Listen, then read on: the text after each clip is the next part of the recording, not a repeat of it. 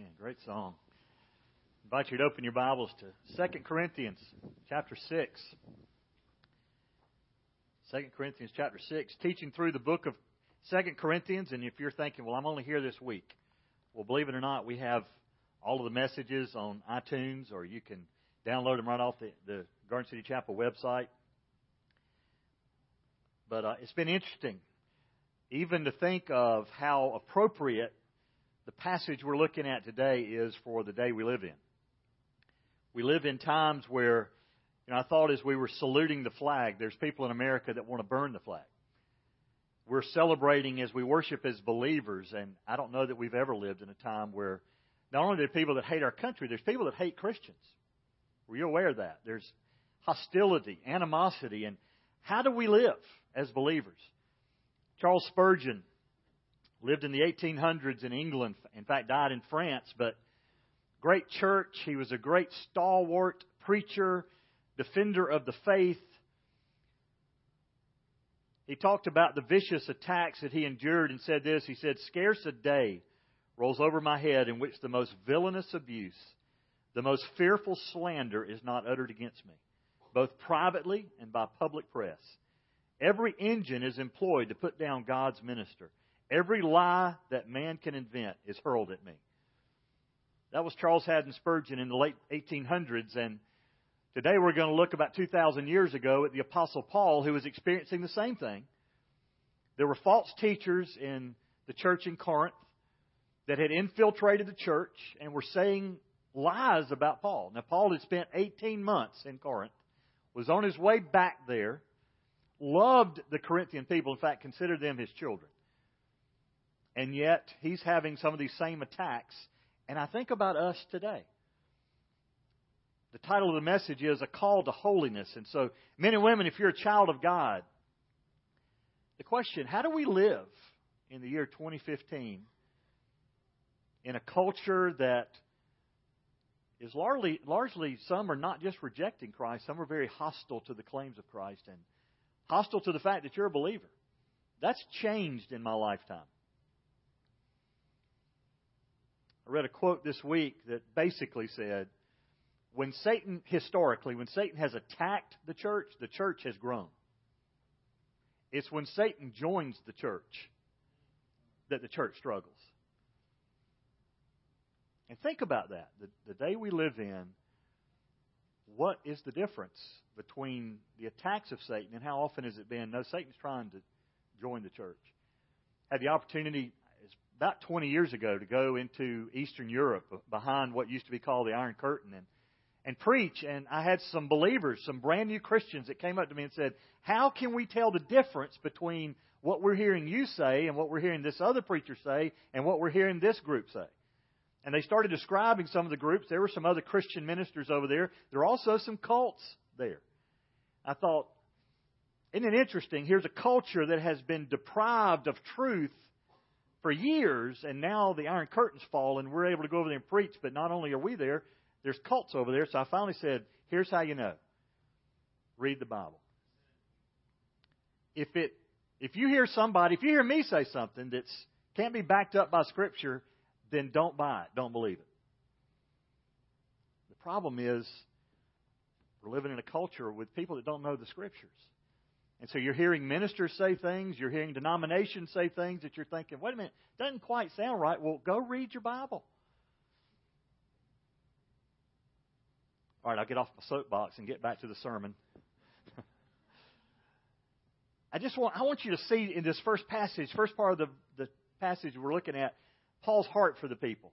Paul loved the Corinthian Christians. So we're going to look at chapter 6, verses 11 through 13. Then we're going to jump to chapter 7, verses 2 through 4, before we come back and finish chapter 6, because all of this relates to just revealing Paul's heart. He says this, our mouth, this is verse 11, chapter 6, our mouth has spoken freely to you, O Corinthians. Our heart is open wide. You're not restrained by us, but you're restrained in your own affections. Now, in like exchange, I speak as to children. Open wide to us also. Then chapter 7, verse 2. Make room for us in your hearts. We wronged no one. We corrupted no one. We took advantage of no one. I do not speak to condemn you, for I have said before that you're in our hearts, to die together and to live together. Great is my confidence in you. Great is my boasting on your behalf.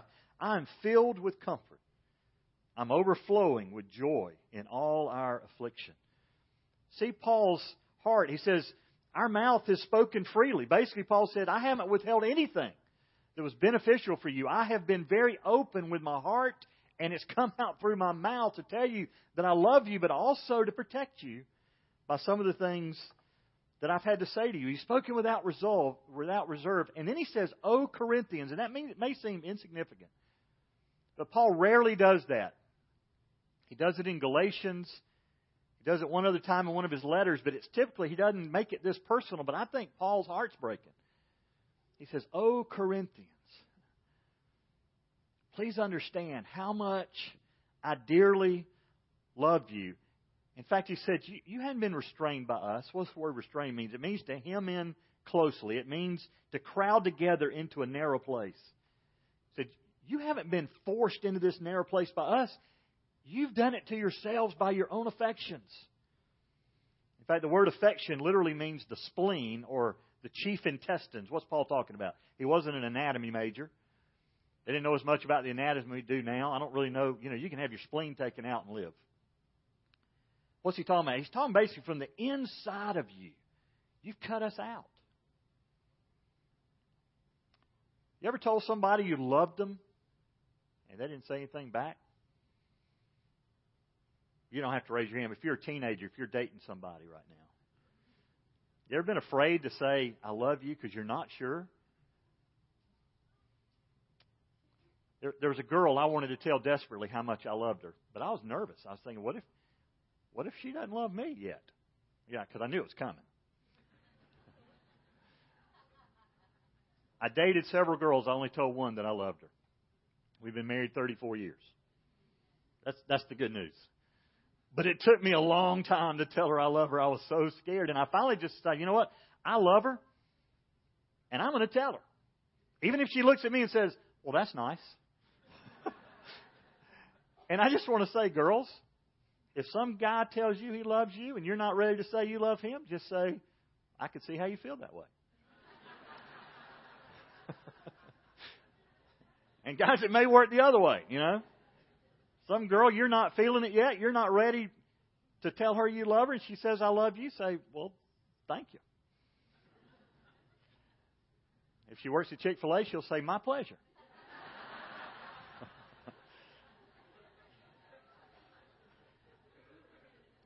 But as heartbreaking as it is to have unrequited love, that's what Paul's talking about. Paul's saying, we have demonstrated our love for you. We have poured ourselves out, and I've spoken to you to protect you, to build you up, to encourage you. And we're getting nothing in return. In fact, you're buying some of the lies. And so he says this. He said, in like exchange. In other words, hey, I'm giving here. Give some back. I speak as to children. Literally just that sense that children have this innate understanding of fair play. Paul said, I'm talking to you like children, and he really considered them his children spiritually. He said, open wide to us also. In the same way you've seen us open wide to you, quit clamming up and closing up. Open wide to us also. And then in chapter 7, he gets a little more specific. He says, make room for us. You've narrowed by your own affections. Quit doing that. Make room for us. Make a place for me, literally. Then he says three things. He said, we wronged no one. Literally, we haven't been unjust. We haven't injured anybody. We corrupted no one. Literally, we haven't spoiled anyone. We took advantage of no one. Literally to overreach, and it's almost self-serving. We didn't take advantage of you for our own benefit. Now, there were people doing that in the church at Corinth. They were the false teachers.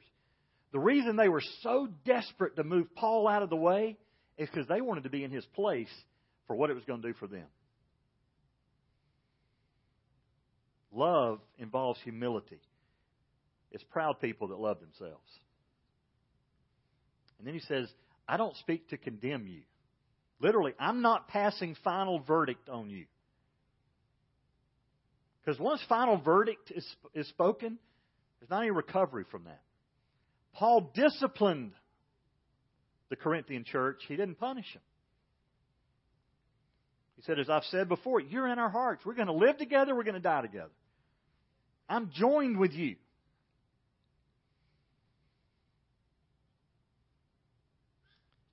But then, based on that platform of, hey, I love you, I've opened myself to you, please open yourself to me, but now I need to tell you something. His open heart did not preclude him from giving a stern warning.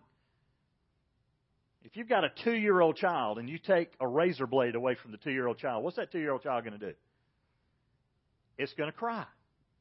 It may even try to bite you, he or she. What are you doing, though? You realize you don't need to be playing with that. That's what Paul's doing with the church in Corinth. He's saying, I love you so much, I got to give you a stern warning. You see, I think sometimes people are afraid, hey, if I really love you, I don't want to ever say anything that might upset you. The opposite of love is not hate. The opposite of love is apathy. If you don't care about people, you'll let them play with razor blades at 2 years old. You'll let them run out into the street. You won't take care of them. And so Paul is saying, I've got a warning for you, and it's because I love you that I say what I'm about to say. And here's what he says. Verses 14 through first part of 17. Let me read this. Do not be bound together with unbelievers. For what partnership have righteousness and lawlessness? Or what fellowship has light with darkness? Or what harmony has Christ with Belial?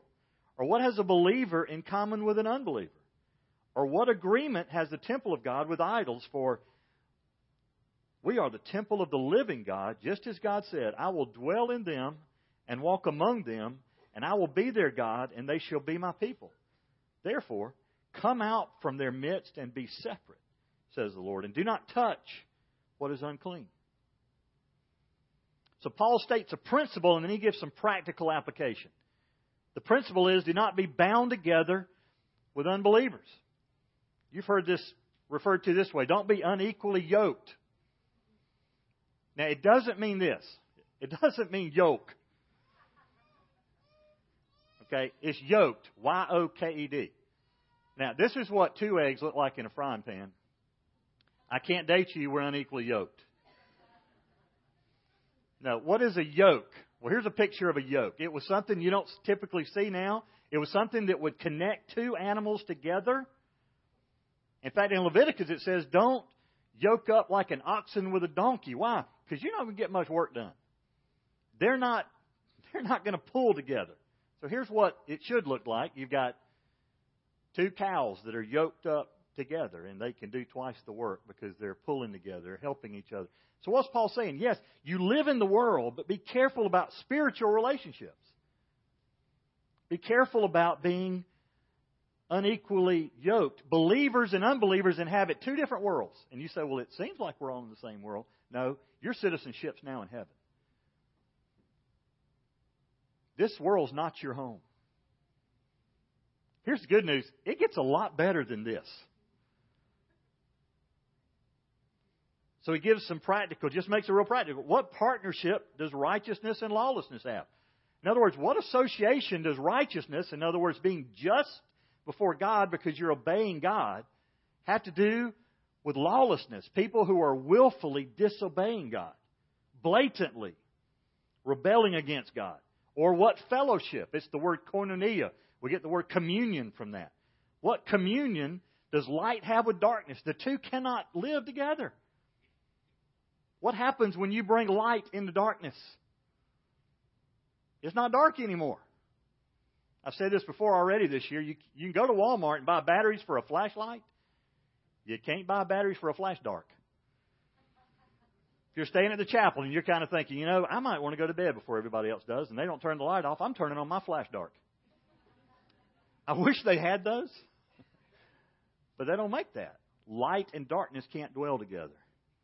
Or what harmony? This is the word symphony, literally. What harmony, what unison, accord, agreement does Christ have with Belial? And you're thinking, who in the world is that? That was an epitaph for Satan. To assume there's cooperation between Christ and the devil is ludicrous. It's absurd. And Paul's using absurdity to illustrate in spiritual relationships, believers and unbelievers would be unequally yoked, so don't do that. What agreement does the temple of God have with idols? In the Old Testament, they had the tabernacle in the wilderness. Then they had the temple. Same thing, but it was a visual reminder of the presence of God among His people. Where's the temple now? You. If you're a child of God, you are the temple of the Holy Spirit. God dwells within you. Isn't that great? He doesn't dwell in buildings built with hands anymore. He dwells in you.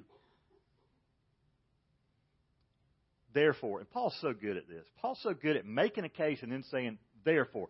All he's saying is, based on what I've just told you, then do this. Come out from their midst and be separate. Literally, come out from the middle of them. Here's the problem. We live in a society, I'm bringing this into modern day, 21st century as a believer. There's going to be places you just can't go and participate because you're not like that.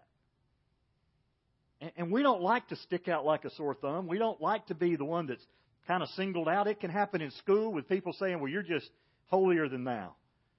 It can happen in the workplace. In fact, it's getting more prevalent that to live for Christ will get you noticed. You know what I think? I think that's good news. The reason I'm praying for revival in America is I think it's becoming a little more obvious who the children of God are and who the children of the devil are. And those two can't mix. You'll be frustrated if you try. And so to live for God may mean that you get noticed. You can't be a chameleon anymore. You can't kind of fly under the radar. Come out from their midst and be separate. Do not touch what is unclean. The word touch literally means attach yourself to. Yeah, there's times you rub up against something. That's not a word Paul uses. Paul's saying quit attaching yourself to the things of this world that are anti-God. So don't be unequally yoked. What does it mean? Come out from among them and be separate. What does it not mean? First thing it doesn't mean is don't retreat from the world. Read about a neighborhood in Texas where to live in that neighborhood, have a high wall around it. To live in there, you have to profess to be a born-again Christian. And if that sounds good to you, you got to think about that for a minute. God's not asking you to leave the world. In fact, what did Jesus pray for His disciples? The high priestly prayer, John 17, He said, God, I don't ask you to take them out of the world. I ask you to protect them from the evil one. So what does Jesus want us to be doing? He wants us to be living the Christian life in front of people we come in contact with. So if you never hang around non-believers, you're not going to have an opportunity to influence and impact non-believers. Just don't attach yourself. Don't get glued together. Don't link up. Stand for Christ even in a dark generation in society. It also doesn't mean to divorce unbelieving spouses. Paul's already addressed this in 1 Corinthians chapter 7. He said, what happens, women, if you come to Christ, your husband's not a believer? Do you just walk away? He said, no. Real specifically, don't walk away. Live the Christian life in front of them, and hopefully your righteousness will influence them to Christ. Same thing for men. Men, if your wife's an unbeliever, live for Jesus. And hopefully your life, your example, your witness will bring them to Christ. Women, I can tell you what doesn't work, hitting them over the head with a Bible. The only way that works is temporarily, if the Bible's big enough. The best thing you can do is live a godly life in front of a non-believer. Third thing it doesn't do, it doesn't void the church's responsibility in the world. We're to be salt and light in the world as the church. We're to tell the world about Jesus. So we don't just grow into this holy huddle. I've been in some churches, I think their motto was, us four and no more. I literally had a guy stand up in a church one time and said, the reason we joined this church It's because it was a small church. And we want to keep it that way. Really?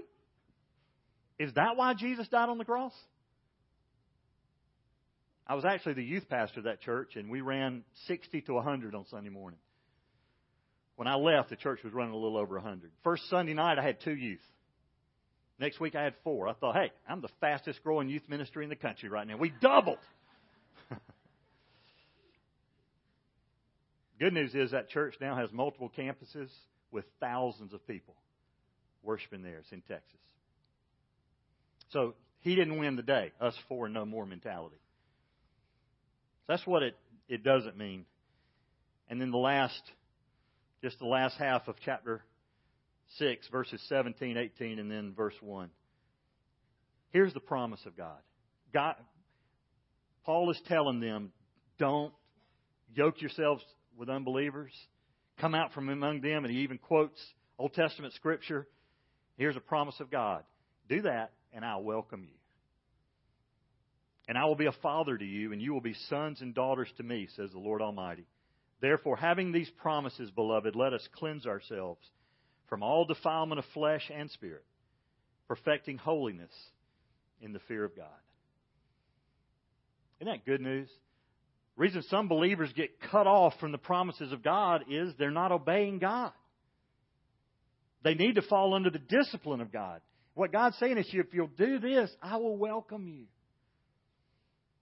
Literally, to take into one's favor. I'll be a father to you. Psalm 68 verse 5 says, I will be a father to the fatherless. Isn't that great? You may not have an earthly father. Your father may have died. You may have never known him. Here's the good news about our Heavenly Father. He loves you. He loved you enough to die for you on a cross, to send His only Son so that we could have life. And whether you had an absent father or just father wasn't very good, maybe you had a great father. Let me tell you, he still wasn't perfect, was he? God says, I'll be a father to you. You'll be sons and daughters to me. Therefore, having these promises, beloved, here's what we're to do. Cleanse ourselves. And in case that sounds like a word that stresses you out, you're thinking, okay, I got to make myself clean. It don't work that way. The tense of the word here is it's an action from somebody else. It's surrendering yourself to God so that you can be clean. That's the only way it happens.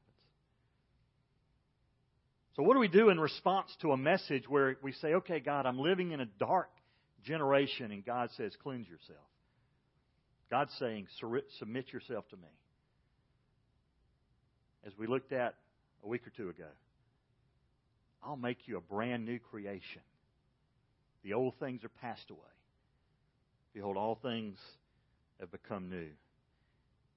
In fact, He said for us to be holy as He is holy. And He uses that word perfecting, which literally means to complete, to fulfill, or to finish. That's what Christ has started in your life. And Paul said in Philippians, I'm confident of this very thing. He who began a good work in me will bring it about to completion. Let's pray together as you bow your heads before the Lord. Let me just ask you, are you a believer? Are you a Christian? Is there evidence of it in your life? If you're not, today could be the day of salvation. Today would be a day where you simply say to God, oh God, I need you as my Lord and Savior.